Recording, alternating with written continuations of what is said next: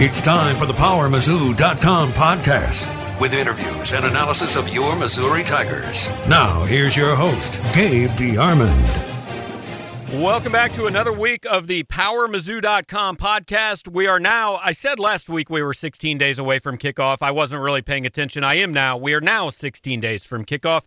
So we are wrapping up our season opponent previews this week. Next week we'll be wrapping up fall camp, and then all of a sudden we're upon the season opener. Mitchell Forty is actually over at practice, finishing up interviews today from Mizzou Fall Camp. So just me, Gabe DeArmond today. We are going to preview Arkansas and Tennessee. We're starting with the Razorbacks, and down in Fayetteville, Andrew Hutchinson, who covers Arkansas football for our Arkansas site, hogbeat.com, and has covered Arkansas for every media outlet under the sun for, close to 20 years, Andrew? I don't know about that. It's been more about I think this is my sixth season covering the Razorbacks, I think. So it feels like a long time. Yeah, 6 gets to feel like 20 real quick. I'm on 16, and if you told me it was 30, I would believe you. So I feel you. All right, so Andrew, taking a quick break from Arkansas fall camp. We're all kind of in the same boat at this point in time, just running back and forth to the practice field. So, I mean, year one, Chad Morris, optimism at this point is where in Fayetteville? I think there's a lot of optimism, from the fan base, just because, it's a new coach, different than Brett Bielema. A lot of the approval ratings for Bielema down the stretch last year were just really, really low. And so I think fans were just looking for anything different. And then you throw in the fact that, Morris has had a lot of success on the recruiting trail. Obviously, that's not going to help them this year. But it definitely does good. It does wonders for building him some goodwill with the fan base. And then, throw on top of that Chad Morris is just naturally an optimistic person that's really upbeat, brings a lot of energy. And I think there's a lot of optimism. Now, I think some of it may be misguided optimism, thinking that they're going to win 8, 9, 10 games. That's a little much, considering it is still a 4-8 team that is completely going over an identity shift, both on offense and defense. And but I do think that there's optimism, and I think there is hope. The schedule sets up nicely to maybe make a run for a bowl game. Yeah, and we'll get into some of those things in a minute. But before we get into that, again, even though you've only been with Rivals a few months, you have covered Arkansas for a while. The first thing I wanted to ask you was that whole Gus Malzahn thing ever really a possibility in the offseason, or was that kind of wishful thinking and they moved on to more realistic thought pretty quickly? I mean, it just depends on who you ask. I mean, about half the people say it actually was a real thing, that there was some interest, but then the other half, and this is kind of the camp I fall in, think that maybe Gus was using Arkansas to get a nice pay raise, which he did. Coaches don't do that. Come on. Exactly. So I think he was just doing that, but then they quickly moved on, and I think that even Chad, or that Gus made the recommendation for Chad because they go back. I mean, Chad came to Springdale High School when Gus Malzahn was still there, and picked up on the hurry up, no huddle type of schemes that he runs, and really their families are really close now, and so I think he maybe put a good word in for him at Arkansas when he told Arkansas, no thanks. So I think it really was a ploy for Malzahn to get a pay raise, but I think it worked out for Arkansas because they got I think, in my opinion, a pretty good hire in Chad Morris. Yeah, I haven't been hugely popular with Missouri fans because, honestly, outside of what Florida did with Dan Mullen, and realistically Arkansas is not making that kind of hire, I thought Arkansas might have made the best hire in the SEC this offseason. Chad Morris has been a hot name for 5 years. He was going to be somewhere big time, matter of time. But you kind of touched on my biggest short-term concern with Chad Morris, and it would be hard to find two coaches more diametrically opposite in how they approach things, especially offensively, than Brett Bielema and Chad Morris. So, I mean, is he going to have to adjust what he does a little bit these first couple years, or is he going to come in and say, this is what we do and we're going to make the guys here fit it as best we can? I mean, I think that's what they're going to do. They're going to install his offense, and they're going to try to run what he wants to run and go as fast as he wants to go, which is really, really fast. Now they're going to adapt it some. I mean, Arkansas, the personnel Arkansas has right now, they have a bunch of really good, talented tight ends. and I think they're going to find a way to use them, and that's something they didn't have at SMU. They adapted and went with what they had. Dating back to his time at Clemson, that was where they had a bunch of good tight ends and obviously a ton of really good receivers. And so he's really good. I mean, I think it kind of goes back to his days as a high school coach, where you don't really know what you're going to get year to year at the high school level. So you have to, run the same offense, but make minor tweaks and changes based on the personnel you have. And that's, I think, what we're seeing right now. There's obviously going to be growing pains that being the first year. And as you said, such a huge shift in philosophy. But I think that he's going to try to, build for the future this year. Hey. Now, the main question, I mean, Missouri saw how capable that Arkansas offense was even at the end of last year when things weren't going well in that season finale. But the big question now is who's running the show, and do you guys have much of an idea who's taken over at quarterback yet, or is that an open question? It is truly an open question. I mean, it's either going to be Cole Kelly, the guy that started 4 games last year for him, or it could be Ty Storey, kind of a career backup who only has 4 career passes. But he's kind of more of the cerebral kind of guy that he's picked up the playbook quicker. He's not going to do anything, crazy stupid that gets you in trouble, whereas Cole Kelly is more of the gunslinger mentality. He's got a cannon for an arm, and, he's a guy that he's going to make you some plays and do some great things, but then he's also going to make some mistakes that just make you scratch your head and go, why? Why would you do that? Mm-hmm. And so I think that's kind of the spot they're in right now in determining which guy is going to get to be the number one guy. And honestly, in my opinion, I think this battle is going to go into the season. Arkansas opens up with Eastern Illinois, an FCS team. It would not surprise me if they split the reps in that game and kind of let that more determine who it is going forward into week 2 at Colorado State, which is more of a more challenging game that you'd probably like to have a one quarterback ready to go for it. So I think it's going to be a while before they make the final determination for the starting quarterback.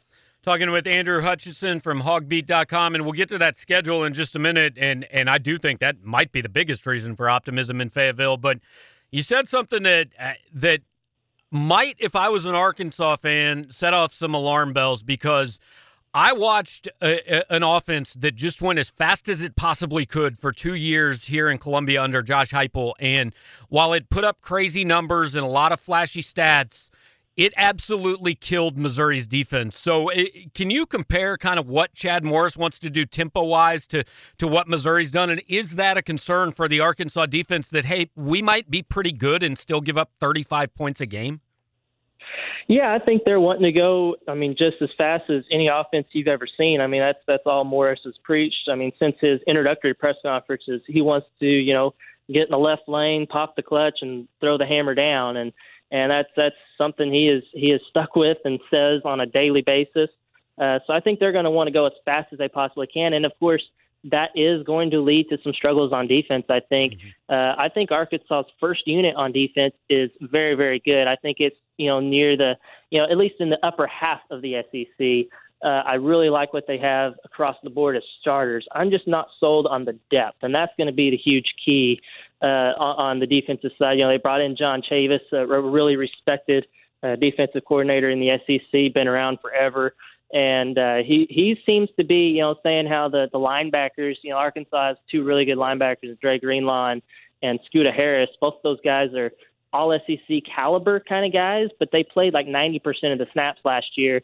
And if they do that this year, then they're going to be terrible by the end of games because they're just not going to have any energy left. And so they're trying to develop that depth behind them. And I'm not sure if it's there yet. So it's going to be, I think they could be a decent defense and, as you said, give up 35 points a game. I think they're not going to give up that many just because, last year they gave up something like that, and it was the worst defense in the history of Arkansas football in terms of points allowed and also yards allowed. And I think they're going to be improved from that, but it may not show up on paper as much because, as you said, the offense is going so fast, leading to more possessions. You're going to tire down faster. And Missouri fans saw it happen, and I think Arkansas fans are going to see it happen in Fayetteville. Yeah, and my take on that system is, don't get me wrong, Josh Heupel did a good job here. I think that system can get you 7, 8, maybe even 9 wins. I'm not sure that system can win the SEC because you've got enough offenses that are efficient enough that if you keep giving them chances, like they're going to score. And that's what happened to Missouri last year. I mean, they'd get out there 3 and out 32 seconds and put a defense out there that had been out there for 9 plays. And you just can't have the lowest time of possession in America and, win big in this league, I don't think. Yeah, I mean, it all comes down to the depth. I mean, you can probably have the depth you need to do it at, say, maybe in Auburn, but you're probably not going to be able to recruit at that level at a place like Arkansas or Missouri. Now, they're changing that. Now, what Arkansas has done in recruiting on defense for the 2019 class is unbelievable. They've got several 4-star guys and high 3-star guys, but it's going to take some time before those guys come up and are able to, build that depth behind them. Right now, they're still stuck in the, what they have left over from the previous regime. And I'm just not sure it's enough to, as you said, be a contender for the division title. They could, potentially win 7, 8, 9 games, in a few years, but it may be a little bit before they have the necessary depth, if ever, to, truly compete for a conference title. So I'm looking at their schedule. I mean, you mentioned Eastern Illinois. That should be a win. At Colorado State, I mean, it should be a win, but you never know. North Texas comes to Fayetteville. I mean, this team can easily start 3-0. Mississippi visits Arkansas. Tulsa visits Arkansas. Vandy visits Arkansas. LSU, I think, has train wreck potential this year. They visit Arkansas. I mean, am I an idiot to think that if things go well for Chad Morris, this team could be sitting 7-3 when they finish on the road at Mississippi State and Missouri? It's possible. I mean, my personal predictions have them sitting at 6-3 at that point, but going into that final 3-game stretch against LSU, Mississippi State, Missouri. And I mean, I still think Arkansas is a 6-win team. But the schedule, I mean, as you said, sets up nicely. The Colorado State game's kind of tricky. You never know what that's going to be like. Got to deal with the altitude that's different. You're going at a high pace, fast. I'm interested to see how they are going to prepare for that. Plus, I mean, I do feel better about it, though, than if it was last year. I mean, last year they had Nick Stevens at quarterback and Michael Gallup at receiver, and those guys are now moved on. And I just think that if they played last year, I would definitely pick Colorado State to win that game. But now, on paper, Arkansas is the more talented team. You're playing on the road, though. Your first true test after playing Eastern Illinois, I'm not so sure. North Texas is tricky. They've got a really good offense, but, still a game they should win. You mentioned Vanderbilt, being the rotating team from the East, Ole Miss at home, and LSU at home. I mean, those are – and Texas A&M being in Arlington, that's a game Arkansas probably should have won the last, 5 years, but choked it away in the second half or fourth quarter or overtime. And so the schedule sets up nicely to where they should make a run at a bowl game in year one, but I think a lot of it hinges on that week 2 game at Colorado State. Couple just off the beaten path questions for you to finish up. First one is purely selfish. Columbia kid down there, Hayden Johnson, plays fullback. He was a high school teammate of my kid. Is there a place for a fullback in this offense? Not a true fullback in the sense that he was used in the Brett Bielema offense. He's probably more of kind of a tight end, H-back kind of guy now. He's been in the tight ends room now. He's kind of the same mold as an Austin Cantrell, another tight end Arkansas has. That he's bigger. He's not a tight end that's going to beat you down the seam, but he may be a guy that is going to open up holes in the run game and also maybe catch a few passes out in the flats or things like that. I mean, I like him. I think he's a talented kid. It's just going to be really tough for him to get on the field, I think, because there is an Austin Cantrell in front of him. But, he's one injury away from potentially getting in there on some 12 personnel type of packages. And then always got to finish up anytime we talk Arkansas with Mike Anderson. What kind of teams Mike got coming back this year? I know it helps to have Daniel Gafford. Yeah, he has a very, very, very young team coming in. I think there's 7, 8, 9 newcomers, something like that, something crazy, because you lose, the guards and Daryl Macon and Jalen Barford. That's huge. Obviously, you do get Daniel Gafford back, which is huge. No one really expected to get him back, considering he was a projected first-round pick. But he gives you at least a star. Now, how they put the pieces around him together we'll see. They've got a transfer point guard from New Mexico that set out last year that is supposedly really, really good and looking well in these summer practices and workouts. And then a lot of, freshmen. I mean, it's kind of scary. I mean, anywhere other than maybe Kentucky or Duke or something, you're freshmen, you just never know what you're going to get out of them. And so it's really hard to say what they're going to be like this year. I mean, fans are anxious for them to not just make it to the tournament, but maybe make a run to the Sweet 16, something Arkansas hasn't done since, I believe, 1996. Wow. And so it's been a while, and they're getting antsy and hoping that they can do it. I'm just not so sure. It just depends on these young guys. If they come in and are, superstars, then they have a chance. But otherwise, it's going to be a challenge. And if they make it just to the tournament this year, I think would be a huge accomplishment. Yeah, everybody likes to do these lists like top games in every league, all that. I'll say this. I wouldn't pay money to see a lot of SEC basketball. I might pay money for those 2 times Daniel Gafford and Jonte Porter face off this year. I think that has a chance to be a lot of fun. Oh, absolutely. I can't wait. I was whenever he decided he was coming back as well, I was like, man, that's going to be a big-time matchup, both, in Fayetteville and Columbia. That's a road trip that I typically make to cover the game. So definitely this year to see those two, future NBA guys squaring off head-to-head. All right, Andrew, appreciate your time, man. We'll definitely be catching up with you down the road. It's I think we got a little while before Arkansas and Missouri meet up, though. Yeah, for sure. Anytime you want to talk Arkansas, give me a shout. All right, have a good one. Andrew Hutchinson, hogbeat.com, covers the Razorbacks for the Rivals.com network and has done so for a number of years for a number of different outlets. Arkansas is interesting. Like, my instant reaction was Arkansas's last in the West. They're not very good. And then I looked at their schedule, and I'm telling you guys, let's just run through this real quick. Home against Eastern Illinois, that's a win. At Colorado State, should be a win. Home against North Texas, should be a win. At Auburn's a loss. Home against A&M, or in Arlington against A&M, probably a loss, but you never know. Alabama's in Fayetteville, that's a loss. So they're probably 3-3, but then they get Ole Miss at home, Tulsa at home, Vandy at home between October 13th and October 27th. That's when Arkansas' season is either made or broken. There's no two ways about it. Those 3 games are going to determine whether that team is in a bowl game when it comes to Columbia, whether it's playing for a bowl game when it comes to Columbia, or whether it's playing for absolutely nothing. So I think Arkansas actually is a team that maybe, I don't know what the over-under on the win total is, but I might take the over just looking at their schedule, because I think that's a team that's got a chance to go to a bowl game. Now, albeit a very minor bowl game and probably not a great season, but you can go 2-6 in the SEC and make a bowl game, and I think Arkansas will have every opportunity to do that, playing Eastern Illinois, Colorado State, North Texas, and Tulsa in the non-conference season. A couple quick notes before we do our Tennessee preview. If you didn't see this morning, Rashad Floyd has broken a non-weight-bearing bone in his lower right leg.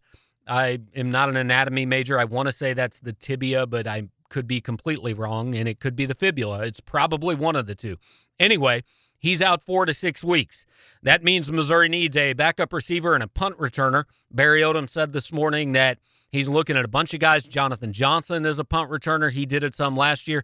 Some freshmen, Tyrone Collins, Dominic Jacinto, Jalen Knox. Those guys are in the mix. So to be determined. Optimistically, Floyd would be back for the Purdue game. Pessimistically, probably for the Georgia game. Or maybe even after that bye week against South Carolina and Alabama. That's really the big news out of camp. Third-string tight end Logan Christopherson had a concussion. Missouri already lost a tight end to a torn ACL in Messiah Swinson. So Brennan Scales stepping up right now. I would assume Christopherson is probably back in the next week or so, but you never know. Concussions are, they're a touch-and-go deal. Every guy deals with them differently. So that's the big news out of camp today. Missouri will have its second scrimmage on Saturday. We will not get to see it, but we will get a better idea. Next Monday, we'll be able to start asking, okay, which freshmen are playing? What's the depth look like here? And we'll have a much better idea by the time we do the podcast next week. And probably what we'll do, Mitch and I will probably just kind of run through position by position and two deep and all that. on the podcast next week. We now turn our attention for the final opponent preview of the season. I realize I did these in reverse order today, but I'm lazy and I'm not going to go back and edit it. So Arkansas was first, Tennessee is last, even though Tennessee is game number 11 and Arkansas is game number 12. But we're talking to Blake Topmeyer from the Knoxville News-Sentinel, fresh out of practice, I'm sure getting all the insight from Vols coach Jeremy Pruitt. Absolutely, yeah. I mean, you get all the goods here at Tennessee. It's no, you don't get hardly anything. Like I know, it's much the case across the SEC. And when you have a former Saban lieutenant, you get probably even less than normal. Yeah, that really is true. And I think the most frustrating part at times from a media perspective is not getting coordinators. I can understand wanting to kind of handpick what players they give you. Maybe you don't want to roll out just anybody and let whoever talk, from a player perspective. But I would think that if you trust a coordinator enough to run your offense and to pay him seven figures, that they could talk to the media for 10 minutes a week. But Saban assistant, or the Saban clones disagree with me on that. Maybe you guys shouldn't be so mean, Blake. That's right. Yeah. So okay, I know the instant answer to this question is he's not Butch Jones, so everybody loves him. But where is the optimism level in Knoxville a few months into the Pruitt era? Optimism very high. Expectations for this season, I would say, are fairly realistic. I don't think anybody's expecting Pruitt to come in and change the world in year one, but I will say that, just support for Pruitt has kind of been sort of off the charts. I mean, anything he does is just widely hailed as a genius move. And, really at this point, until he's coached a game, we don't really know what kind of coach he really is. But, when you're coming off of someone who was, I think, as disliked as much as Butch Jones was, at least at the end of his tenure. I don't think it was always that way at Knoxville, but at the end of his tenure was pretty widely everybody was ready to show him the door, I think, and coming off a 4-8 season. Yeah, I mean, I think it was always setting the stage for optimism. And then the fact that Philip Fulmer made the hire as opposed to John Currie, I think that helped ratchet up the optimism even more for Pruitt. Because what I think is interesting is if John Currie makes this hire when they're getting ready to announce Greg Schiano, if they announce Jeremy Pruitt then, I think the overall reaction would have been like, really? They got that? That's who they hired? Mm-hmm. But then, a week plus later when Fulmer makes the hire and after the coaching search had kind of gone off the rails, everybody, it seemed like, was like, oh, yeah, great hire. This is awesome. Let's talk about that because that was the most unproductive week of my life because I just sat and refreshed Twitter for, oh, my God, what's going to happen in the Tennessee coaching search now? So, being involved in it, how nuts was it?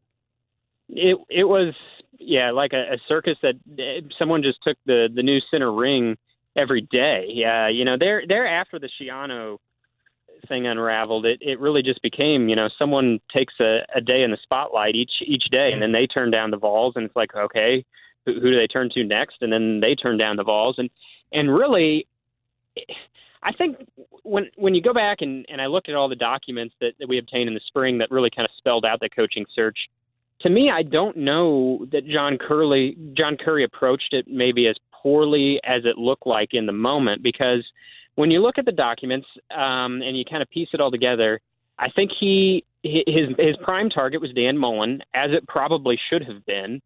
And I think he thought there was a chance he was going to get Dan Mullen and maybe would have got Dan Mullen. We'll never know if Chip Kelly winds up in Florida instead of UCLA. But Chip Kelly winds up in UCLA, and so Florida gets Dan Mullen.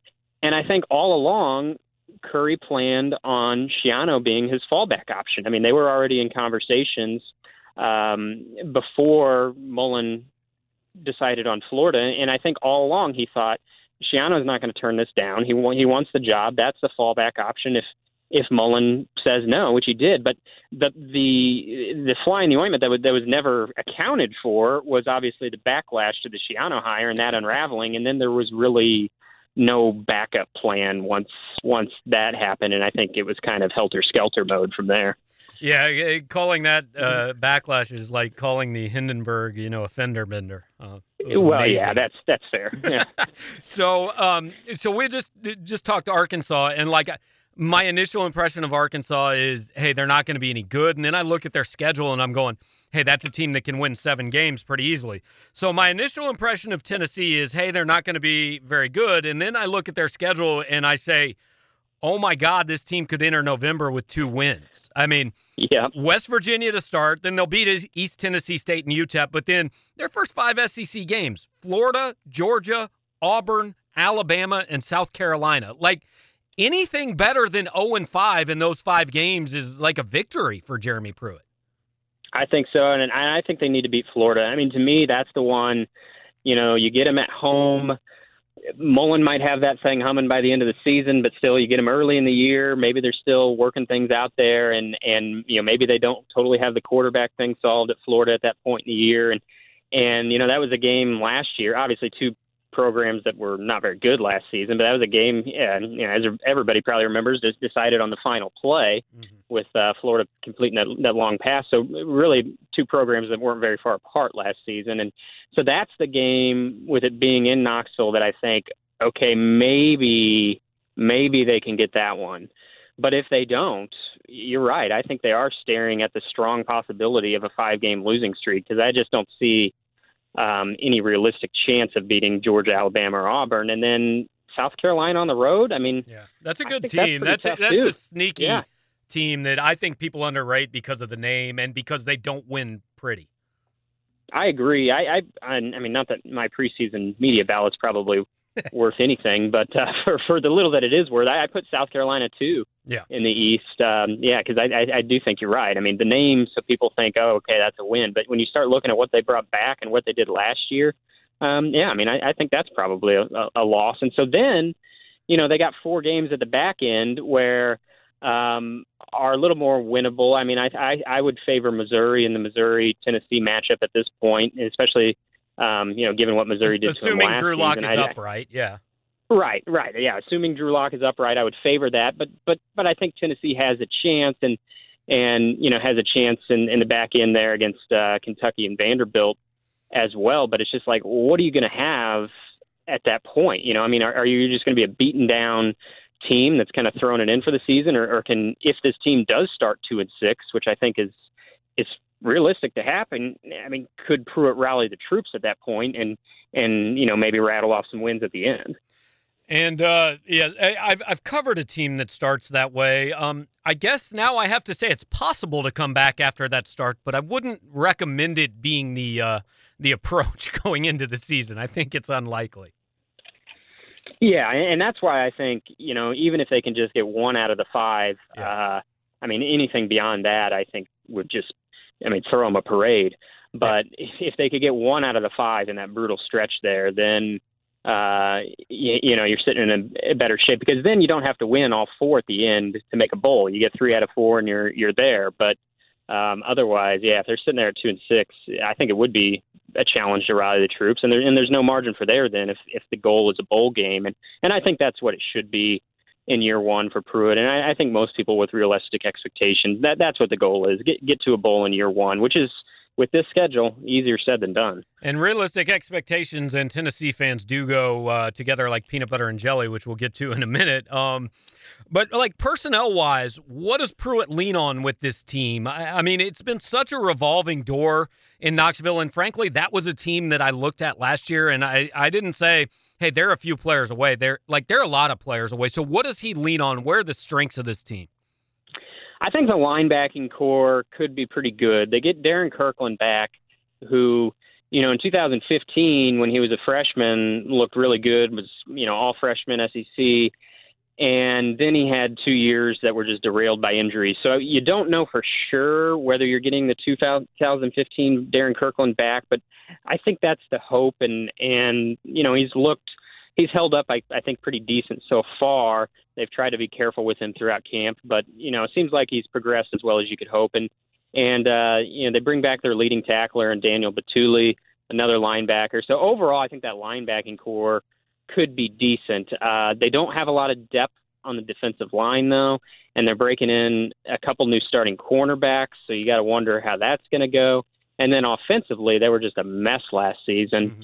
And I think they're going to be better on offense, but they can't really be any worse. And to me, the key to improvement on offense is the offensive line, because it really didn't matter what they had. You really almost didn't even know what they had at the skill positions last year, because the line was so bad and so banged up that it was just hard to tell. I mean, late in the season, there wasn't much room to work with for the running backs. The quarterbacks were under constant duress, and I feel like the line's going to be better this season. How much better, I don't know, but I think they're probably going to move Trey Smith to tackle, and Trey Smith's a future NFL player, and I think that'll help solidify the line. He was mostly at guard last season. So overall, strengths, Trey Smith, possibly linebackers. Beyond that, I'm probably more in wait-and-see mode. Yeah. A few more minutes with Blake Topmeyer from the Knoxville News-Sentinel, and the question when you hire a coordinator is, okay, what's he going to do on the other side of the ball? So what's Jeremy Pruitt going to look like offensively? Well, he's going to do kind of the Barry Odom thing of just handing the keys of the offense over to the coordinator, and it's like, that's your baby, and probably not really have much to do with it. But so what that's going to look like under Tyson Helton, who will be running the offense, is more of a pro-style system. You know, under Butch Jones, you really never saw the quarterback go under center, and you're going to see that, I think, a decent amount this season. You'll even see some I formation stuff, which is like, wait a second, I thought the I formation had been like done and retired. But I think you're going to see at times. Yeah, I know. It's kind of like huddling. Wait, what did they not outlaw huddling? People can actually do that now. So you're going to see some I formation stuff. You're going to see some single back quarterback under center. But you'll still see some shotgun too. But it's going to be much less like the Josh Dobbs read option type offense that you saw under Butch Jones. They might still do a little bit of that, but for the most part, this is going to be a pro-style system that's multiple formations. And I think what they want to be is kind of a power run team that takes some shots deep with their quarterbacks. You know, power run, play action, shots deep, that type of thing. Now, to do that, you obviously have to have an offensive line that's way better than what Tennessee rolled out there last year. But long term, and even in the short term this year, I think that's the hope, is that they can establish the ground game and then kind of play off of that. Just finish up and look, like any Tennessee fans that are listening to this, I can't piss them off more. They already don't like me because they kind of know what I think. But the biggest concern for me for any coach taking over that program, and I personally think it's probably a reason so many turned it down, is a lot of people don't know. Last year was the first time Tennessee ever went 0-8 in the SEC. Like, it is a top 10 all-time college football program, but I don't think fans understand that it just isn't 2001 anymore. And when you insist on playing Alabama every year, when Georgia's doing what it's doing under Kirby Smart, 10-2 is not your birthright in Knoxville. So I know there's going to be some patience with Pruitt, but like, if he's sitting here 8-4, 9-3, 3 years down the road, you know, are Tennessee fans ever going to be okay with that? I don't know that they'll be okay with 8-4, 9-4, 4 or 5 years into the tenure. I think year 3 maybe, but yeah, I mean, I think long term their expectations will still be contending for SEC championships, and for the last 10 years, more than 10 years, but 10 plus, you know, this program just hasn't been at that level. In some ways, though, I would say Pruitt steps into about as good a situation as he could, in that they are coming off of a really bad season. They're coming off of a chaotic coaching search. And so, if anything, it's like, well, if anyone ever has a chance to kind of enter with some realistic expectations, this guy's got as good as he's going to hope for in this market.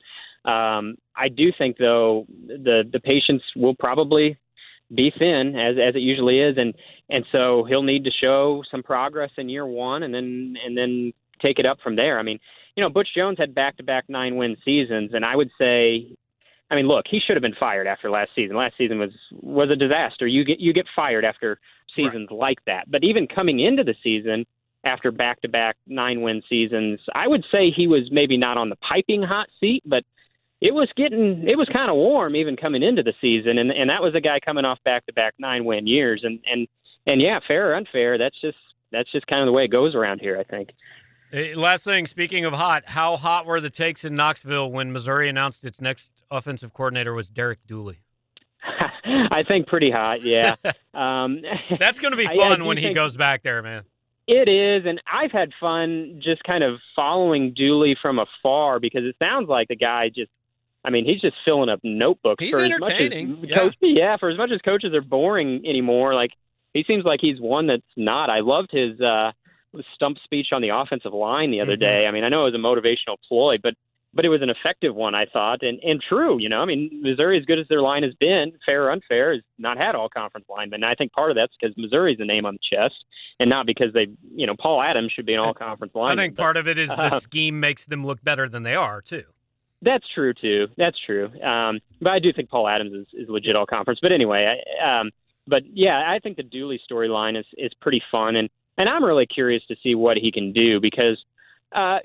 Offense wasn't necessarily the problem during his tenure at Tennessee. Now, you could say, was that him? Was it the coordinator? I don't know. You could also say, he was probably about ready to get run out in Dallas. Yeah. Well, that doesn't necessarily mean he's not going to be a good college coordinator. Sometimes these things are just you don't know what the right role is for someone sometimes until they've found it. And so I'm really curious to see how this goes. I mean, honestly, my first reaction was, wait, they hired Derek Dooley? My first reaction, yeah. Yeah, but I don't know. If nothing else, I'm interested to see how it goes. I mean, it was one of the more interesting hires of the offseason. I got to say that.